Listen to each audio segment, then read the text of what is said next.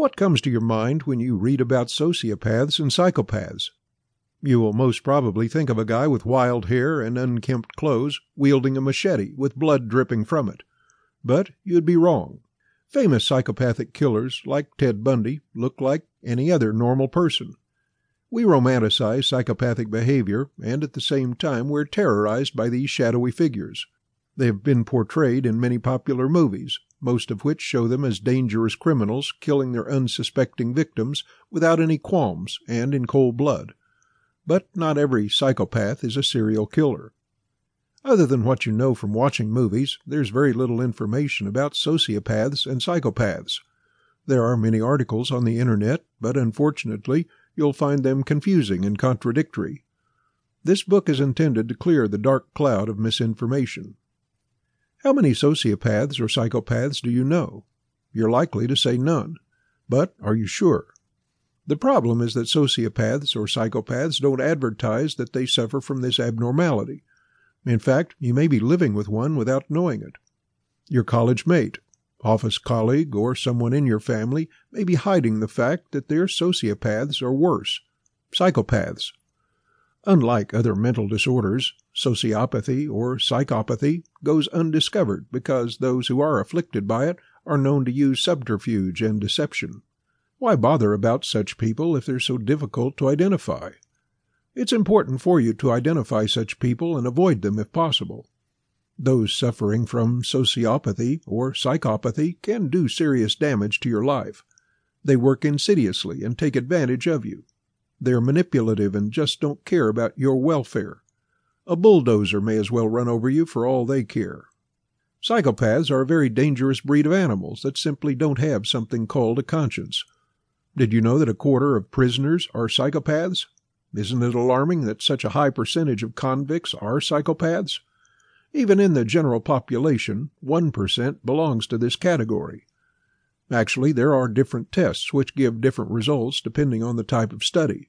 Psychopaths tend to lie when they're made to undergo tests, and therefore it becomes difficult to identify them. Many psychopaths cannot be found even by a lie detector test. Obviously, they're profound liars. Even among professionals, you'll find a high percentage of sociopaths and psychopaths. 10% of professionals working in the financial services industry are psychopaths. 4% of CEOs belong to this category, and a large number of these are also bullies. We all know how these guys at the helm of affairs can make life hell for us. The sad part is that they go undetected and undiagnosed. Many employees commit suicide because of the behavior of their superiors.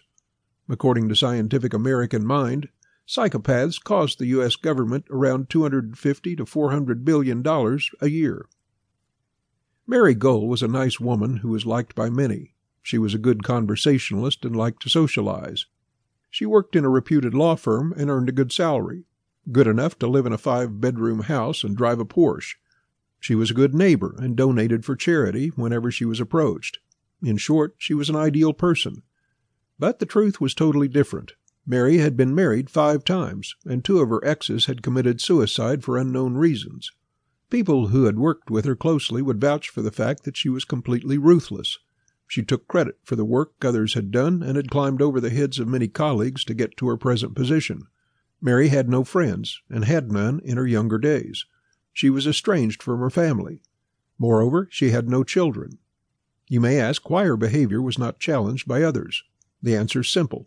No one realized that she had a behavioral problem. Such people get away with murder because they're scheming, calculating, and cunning people. They know their limits and keep their activities well within the law, to the extent that they don't get caught. If you notice, Mary had destroyed many lives in her cold-bloodedness. You may wonder why people like Mary behave the way they do. Psychologists and psychiatrists have tried to understand the behavioral traits of sociopaths. No amount of research has been able to pinpoint the reason for sociopathy, but it looks like the disease may be a result of genes and/or early childhood experience.